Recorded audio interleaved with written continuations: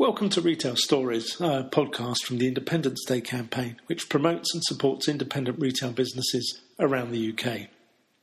This podcast is brought to you in partnership with our friends at Capify UK, whose business loan and merchant cash advance solutions provide simple, quick and responsible access to alternative finance to UK businesses. Simply visit them at capify.co.uk for more information. Later in this podcast, we'll hear about the challenges and opportunities facing the independent retail sector from Andrew Goodacre, the Chief Executive of BIRA, the British Independent Retailers Association. And we will also explore how to embed great customer service into your retail business with the help of Lisa Ford, who owns an event stationery business in Shropshire. But first, everybody knows the potential that social media offers for small retail businesses that want to reach out, find new customers and spread the word about their products. But not all of us know where to start. So we asked Kira O'Mara, owner of Mama Designs, who's had spectacular success, particularly with Instagram, to give us some tips. We began by asking her to give us a bit of background to her business. So I launched Mama Designs in 2008 whilst I was on maternity leave with my eldest, who is now 12. I'd been made redundant while I was on maternity leave, and was looking for a way to sort of not to have to go back to a proper job. And I'd also come up with an idea for a product when I was breastfeeding. I was really self-conscious breastfeeding in public and had an idea for a discreet breastfeeding cover and tried to buy one and was unsuccessful, didn't find anything available and thought, well, what about creating it myself? So I decided that I was going to use my redundancy money, which wasn't a great deal at all, to set the business up and sort of give it a go. And that was the first product, which is Mama Scarf, and that was launch was November 2008. So sort of went from there. But obviously it's evolved, and I went from that one product, which was a very niche product, to having a whole range of sort of products to make parents' lives easier, really, which I guess is our mission. So each product is practical but stylish as well, because I think often you don't sort of get a combination of the two. You get things that are either very practical or they look cool, and I wanted everything to be both of those things. And so what excites you about the business? What excites you about being an independent retailer? Well, it's all I know, but I do like the fact that as an independent, we're really kind of in touch with our audience, with our customers. They definitely get a more personal touch than they would if they went to a big high street retailer or a bigger retailer. We listen to them. If they say they give us ideas for products or say they like something in this colour or that colour, we do listen to that and we take their opinions on board. We get to interact with them. Because we're a smaller company, we can kind of move faster and do things more on the ground.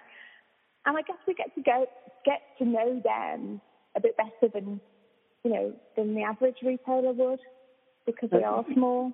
You're a pure play online retailer, yeah? Well, we've got our website. We sell to trade customers who will we have independent retailers that we sell to. We sell to some bigger customers as well, but less so at the moment. We've kind of stepped back a bit from that, really. We sell direct, which is all online, but we do attend baby shows, which is where we get to meet the customers as well. So there is we do have a bit of that balance, but predominantly it's online. What are the pros and cons of being, essentially an online retailer?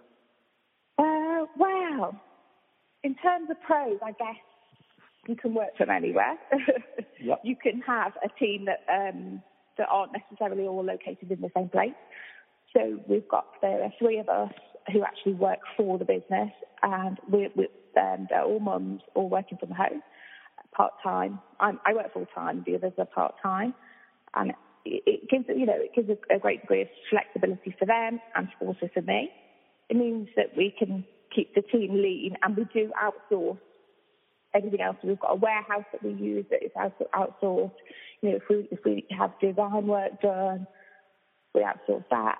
We can kind of scale up and down using that business model, which is ideal for us, really. I guess now more and more people shop online. It's, it is the norm, really, isn't it? So I think that makes sense in terms of not having the overheads of a bricks and mortar shop and not having to staff it. Cool. In terms of cons, I guess you don't get to meet as many of your customers in person, although the baby shows are good for us for that, but that's only a couple of times a year, really. And I think people do like to touch and feel products when they buy them, so that can be a downside. But I think you can get around that. And I think people are more and more used to shopping online now, so it's more normal. Now, how are you using social media to promote the business and promote the products? So we've been using social media for a long time. So obviously we've been going for 10 years. And in that time, it's really changed. The whole landscape has really changed. And now the majority of time is spent on Instagram. And I think that's where our audience are. We use it to showcase our products, to connect with our customers, to learn more about them, but also to tell them more about us and share our story and where we come from and what our products are about. We find new mums, we kind of build relationships with them. And I think it's a really good, nice way of doing that without it being kind of a hard sell, because we're sharing images that might aspire to. So images of babies, images of rooms, baby stuff. Yeah, so it's just kind of a really nice way to connect with our ideal customers. And with Instagram, are you using the people can shop, if you like, shop directly through Instagram with you? So our Instagram is connected via Facebook, which is how it works. But the reality is that I think people will they'll see the product, and so you can link it that way, and then it links through to the Facebook store, which is actually just links through to your website. So you can either do it that way, and people can shop direct, or they're just getting an idea of what products are available and then coming back to you at a later date. But we do ask our customers where they found out about us from, and I would say that 85% are from Instagram. So Wow. it definitely is an effective way of doing things for us. So how do you go about creating that content that you talked about? How much time do you spend considering and thinking of what it is you need to be putting out there to represent the brand? Well, I'm a little bit obsessed with Instagram, so I probably spend quite a bit more time on it than most. But I enjoy doing it, so that's okay. And we use a whole combination of things, really. Some of the images are from our customers. Some of them are product shots that have been shot in a studio, although I do tend to use less of those types of images. Some are lifestyle shoots that we've done, and some are lifestyle images that I've created really simply, that, I've created either at home or I've created in friends' homes or using friends' babies. I do things like flat lays, shelfies, which is just a case of removing everything from a shelf and filling it with, baby products and other, nice bits and bobs that work well and look good together. I've mocked up nursery scenes in random rooms around the house, regardless of whether they're a nursery or not. And we've collaborated with other small businesses to create images. So we either swap products, or I've bought products, or I've been gifted products, and then I can create an image that has a lot of beautiful things in, because people don't want to just look at products from one place necessarily. So I can create an image that has a lot of different products in, and then I can share that, and then those are the brands that are featured can also share that. So we're all sort of spreading our reach as a result of that, creating those images.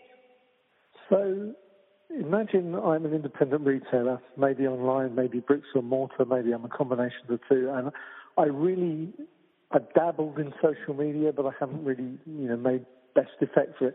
What tips would you give me on how to make best effect of social media for my business? Okay. Well, first of all, it's definitely worth doing, and it's worth investing some time, money potentially, and effort in, because it's effectively giving you an additional shop window to showcase what you're about, tell your story, share some beautiful images, and reach a whole potential new audience.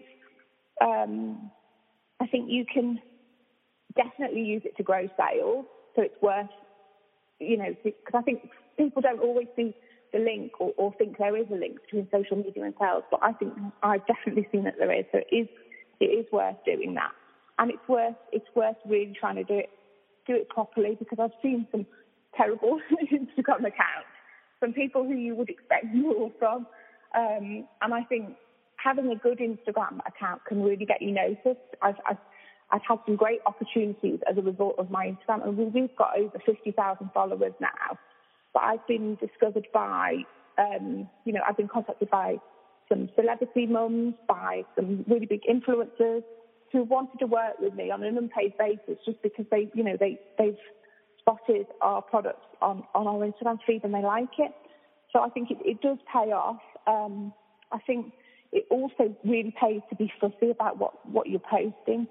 I don't post, although I said I share some customer images, I am fussy about the ones that I do share. I think it's really important to have a clear image, not to have too much, not any mess in the background, to make sure the colours are kind of on brand. So it's good to have a look and feel for your Instagram that follows through, and kind of work with a similar colour palette. If especially if you're selling products, I think that's particularly important. But yeah, I think it's definitely worth doing. I've grown my sales through focusing on my Instagram, and it's only been the last kind of 3 to 4 years that I've gone from about 400 followers to over 50,000, and that's all been organic growth. And now I'm teaching other small businesses how to do that for themselves. That's a phenomenal turnaround. Yeah, but I've loved doing it, and it has paid off. And now I'm sort of doing some mentoring with other businesses, and I've got an online course that's got a whole big Instagram section on as well, sort of teaching others what to do, how I did it. Okay, so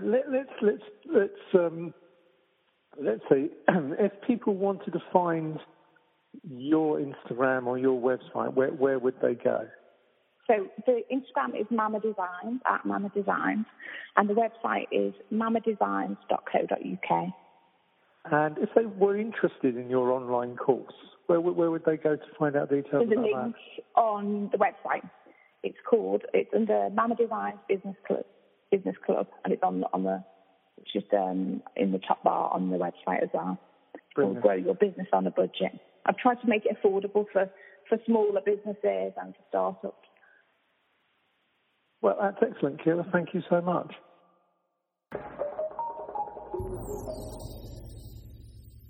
You're listening to Retail Stories, a podcast from the Independence Day campaign, brought to you in partnership with Capify UK. Now, we're often told that the quality and personal nature of the service that independents can offer their customers is something that can set them apart from the larger high street chains. Lisa Ford owns 2 online event stationery businesses, Tree of Hearts and Dotty About Paper. They say it's always easier to retain a good customer than find a new one. So I began by asking Lisa what for her businesses was the essence of good customer service. Good customer service, to me, is making a journey a real personal, tailored shopping experience that makes the customer really feel valued. So there's lots of things that we do along the customer journey in terms of we do things like we give the customer a dedicated point of contact so they don't feel that they're one in a line of people. We try to be very friendly and personal with our communication in terms of email and phone, and we publicise on our website strongly in terms of our contact details so that you can speak to someone, you can email someone, and someone will always help as much as possible in terms of tips and advice. We try to be quick and efficient because I think that that's something really, the customer's time is crucial. People have less and less time nowadays, so we need to turn things around really quickly, but we need to make sure that we don't sacrifice quality for speed. And I think that those are really important traits that customers are looking for. I think creating or gaining a new customer is quite hard work. You've got to build up the trust with someone, and you sometimes people are coming to you. You're a small business; they may not have heard of you, and it's a harder journey almost to create that first customer. But if you can make an existing customer a customer more times, that's an easier journey to have, and also better for the customer because they've bought from you before. They know exactly what they're getting, and we very much work hard to make sure that every customer journey is the same. So if they come back time after time, that service should be exactly the same as what it was previously. And do you think good customer service is a particular strength of the independent sector? Definitely, I would say so, yes, because I think that the scale of an independent business means that you can offer a more bespoke service than a larger company. And that's not saying that a large company doesn't do this and doesn't try to do it, but I think as a smaller business, the person who is taking the order often knows what's going on in other departments because they may be doing several roles or they may be in close contact with those other departments and so know exactly what's going to happen. So I think within the independent sector, because businesses are traditionally smaller, that opportunity to be closer to the customer is there more. And smaller businesses do tend to try harder and work harder to achieve that because that's a really big selling point for them. How have you seen customer service yourself lead to repeat business for your companies? We've seen it definitely in terms of we help people on a very personal level by phone and by email, and when customers come into us, we look to see whether or not they've been with us before, so that we can give them that same point of contact. So we know that definitely we measure our repeat business. One of our brands, Tree of Hearts, is purely for wedding stationery, and being trustworthy and personal is something that people really, really want. So we very much emphasise those angles. And I think that the more that you can do to create that return business, then the better it is for your business and for the customer, because you're building that level of trust with each transaction that happens. You're more likely to get word of mouth referrals, which are invaluable as a small business, and you can grow your customer base very nicely and in a personal way, keeping contact through marketing and general communication with them. And so, yeah, for us, it's definitely the way to go. So if you're going to give 2 or 3 tips to people on how to kind of embed good customer service into the business, what would those tips be? I would say build your customer service team with care and make sure that you hire the right people who understand what it is that you want to achieve with your customer service offering, because they are at the front of your business and they are presenting you, and it's crucial to get that right. I'd say that's certainly the first tip I would give. I'd make sure that those people are of the right mindset for your business, so that the way that they present the business is exactly what you want it to be, and that your business, your goals, they're all aligned with what the team members are engaged with. And I think to help the staff understand how valued their role is and how much their actions can help in making the business a success. Just in the same way the customer appreciates that an order is important to them, the team will appreciate how their contribution is making the business work much better, and that will then help to motivate them within their work. I think that as a smaller business, the team is the crucial part to making it work, because they're the ones who can make the changes, they can make everything happen, they can help the customer and offer the service exactly as you want it to be. Cool. And if people wanted to find your businesses online, where would they go to find them? So we're online, so we've got Tree of Hearts, which is www.treeofhearts.co.uk, and that offers wedding stationery of all different budgets and styles and suits. And then we have Dotty About Paper, which is dottyaboutpaper.co.uk, and that's for weddings, baby products, birthdays, desk stationery, christenings, engagement, also all of life's occasions basically.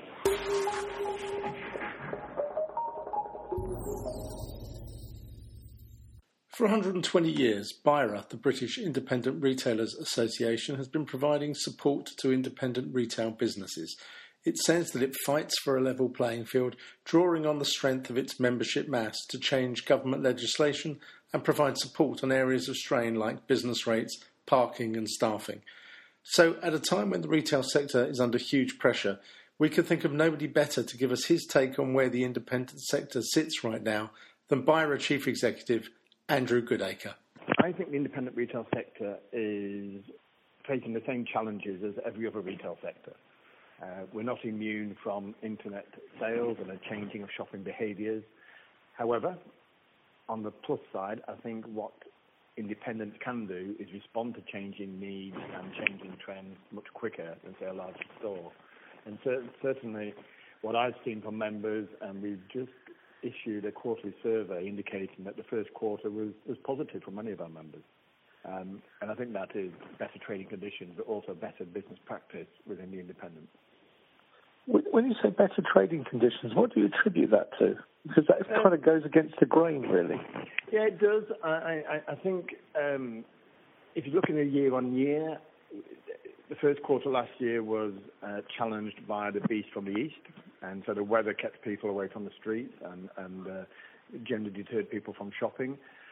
This year we've had better weather. We've had a later Easter as well, and generally speaking, there does seem, and this is feedback from our members from the survey, that there has been a bit more positivity in terms of people shopping. Having said that, again, it's not without its challenges because our members are still reporting uncertainty among members, and mainly caused by political uncertainty and the Brexit argument. I was going to come on to this. Challenges, what do they specifically see as their particular challenges at the moment? Is it the uncertainty? Yeah, the challenges are in three areas, I think. One is consumer confidence, and are the consumers spending as much as they can, or are they choosing to be a bit more cautious because they're unsure about the economic outlook due to Brexit? Then there's the concerns about the rise of internet sales, internet shopping. And in that respect, it's not so much the availability. A lot of our members refer to the price aspect of it and the price comparison aspect. So concern in that area. And the third area that comes through loud and clear still are concerns about overhead pressures being imposed upon them. So not only is it tough economically, not only is it tough due to internet competition, that an independent retailer is finding it increasingly tough dealing with increases in rents, increases in national minimum wage, increases in legislation costs due to legislation, etc. The one welcome thing we've seen is, as from April, businesses with rateable values below 51,000 getting a 30% rates reduction, which we were calling for last year, and the government obliged. Now, the flip side of the challenge is the opportunity. So where do you see the opportunities over the next, say, 12 months or so for the independent retail sector? I think the opportunities fall in agility of the business. Large chains, the likes of Debenhams or any large chain that we've seen struggle over the last few years, really, don't change quick enough, really. They're bound by brand managers and marketing managers and directors and purchasing directors a million miles away from the customer. Our members, independent stores, are incredibly close to their customers, understand them, and can adjust their business model accordingly. I think we'll see more independents diversify. So you will not see a cook shop just doing cook shop items. You'll not see a DIY shop just doing DIY items. We've seen a trend towards offering a wider product range, and I think that will continue. I think in terms of service retail, we've seen that continue to grow, and that will continue, so whether it's the growth of hairdressers and barbers or delicatessens and cafes. They are retailers. They are offering a product, albeit a service product, to consumers, and I think that will continue to grow in that respect. So the opportunities are there for a small independent retailer to really understand the business model, focus on their product range, focus on their customer service and their ability to get closer to their customers than their competition. And we would urge all our members to talk to their local authority about what the local authority is doing to reinvigorate and revitalise their town centres and their high streets, and be part of that, and make sure that the independent aspect of shopping, the independent aspect of the high street offering is not forgotten, and not all the focus is on the Marks and Spencers of this world. You've touched on a couple of things there. We see this with the Independence Day campaign as well. There is a lot of residual support out there among the communities for independence. Correct. The question is, how can we say that this campaign is as much a campaign that independent shops can take for themselves and hopefully use it for the best benefit, creating an overall campaign that maybe one independent shop couldn't do on its own, but collectively we can actually turn into something.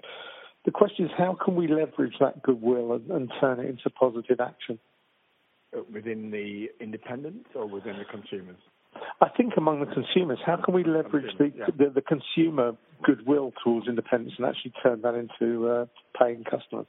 Yeah, well, I agree with your sentiments there, in that there are opportunities like Independence Day that where independent retail businesses need to work together to create a personality and a reason for using independent, focusing on diversity. Often independents will stock items that you may not see in the chain. Often independents will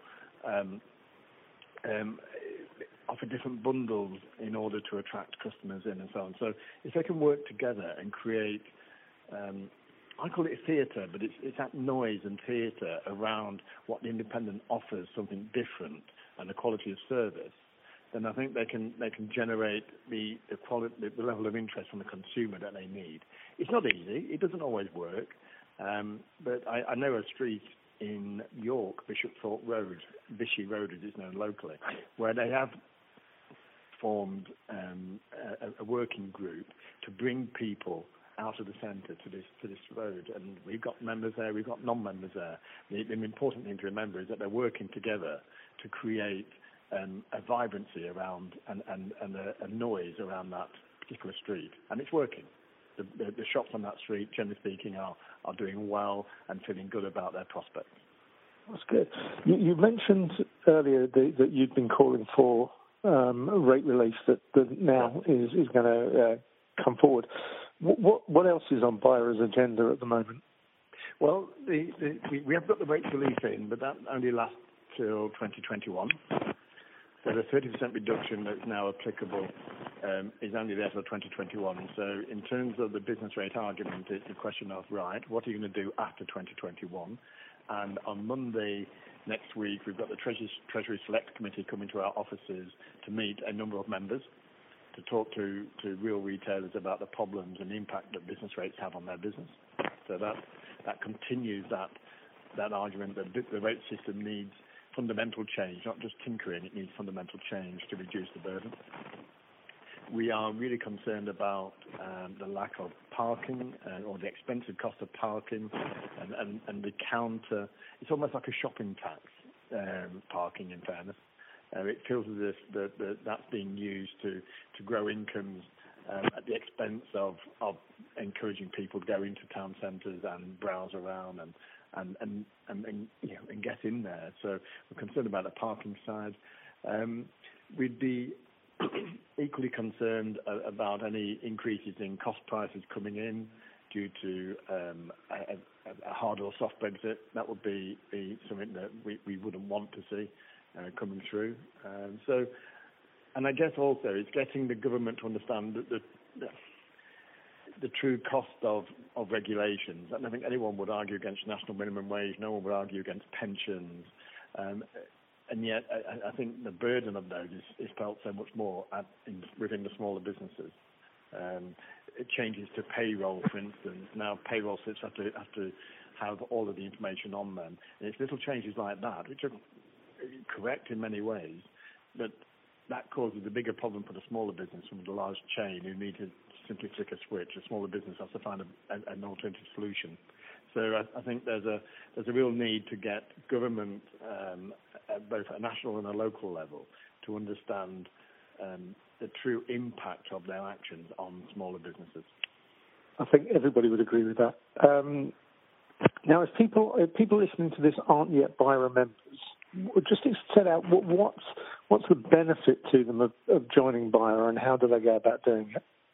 Right. Well, BIRA is an association, but the best way I would describe it is BIRA is a support group developed by retailers for retailers. So we understand the retail sector, and so I would urge anyone who's running a retail business to ask themselves, where do I get the best support from? And I think we can offer that. And there's two reasons for joining us. One is commercial sense, because we use our members' collective buying power to get better rates on card processing, to get better rates of business insurance, and we have a 24-hour legal helpline to help them on all sorts of aspects, from dealing with their lease issues to employee contracts and the like. So there's a real practical thing that we do for them, and that would drive most people's interest in us. And then on the other side, it really is about a numbers game to build up the voice to make politicians listen to what independent retailers need. And the more members we have, the more people will listen to what we are saying. So there's two strong reasons for coming to us and staying with us. And the most frustrating thing is that I can see that the membership, which you can join by phoning us up, you can go online and join, you can ask for one of our representatives to call around and talk through what BIRA does. It pays for itself very, very quickly. And yet I understand the concern of a new business or even an existing business. It feels like another expense. And we have to overcome that barrier to spending that money in order to get people to see the true benefit. And but having said that, our membership is currently growing, so we're doing something right. So if they want to find you, what's the web address where they can find you? Yeah, the best way to find us is www.bira.co.uk. Very simple. And the website there, you can request a callback, you can join online. You can have a good browse around at what we do. And if you're not sure, simply register your interest in us, and we will send you information on an ongoing basis, and hopefully come into people to decide later on. The most important message I would give any independent retail business, there's help out there. Go looking for it, and we will try to find them as well. But the help is worth looking for and paying for. You get the benefit comes back in bucket loads, really.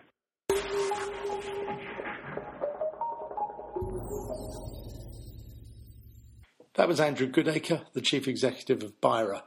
That's just about it for this latest podcast. Please like us and rate us wherever you get your podcasts from. Our thanks to Capify UK for their support with this podcast. Please do check them out at capify.co.uk. The Independence Day campaign, which culminates each year on July the 4th, exists to help you promote your independent retail business. All you need to do is get involved. It costs you nothing. Visit our website, independencedayuk.org, and find us on Twitter, Instagram and Facebook at UK Indie Day. We'll have a new podcast for you very soon. Until then, thanks for listening and goodbye.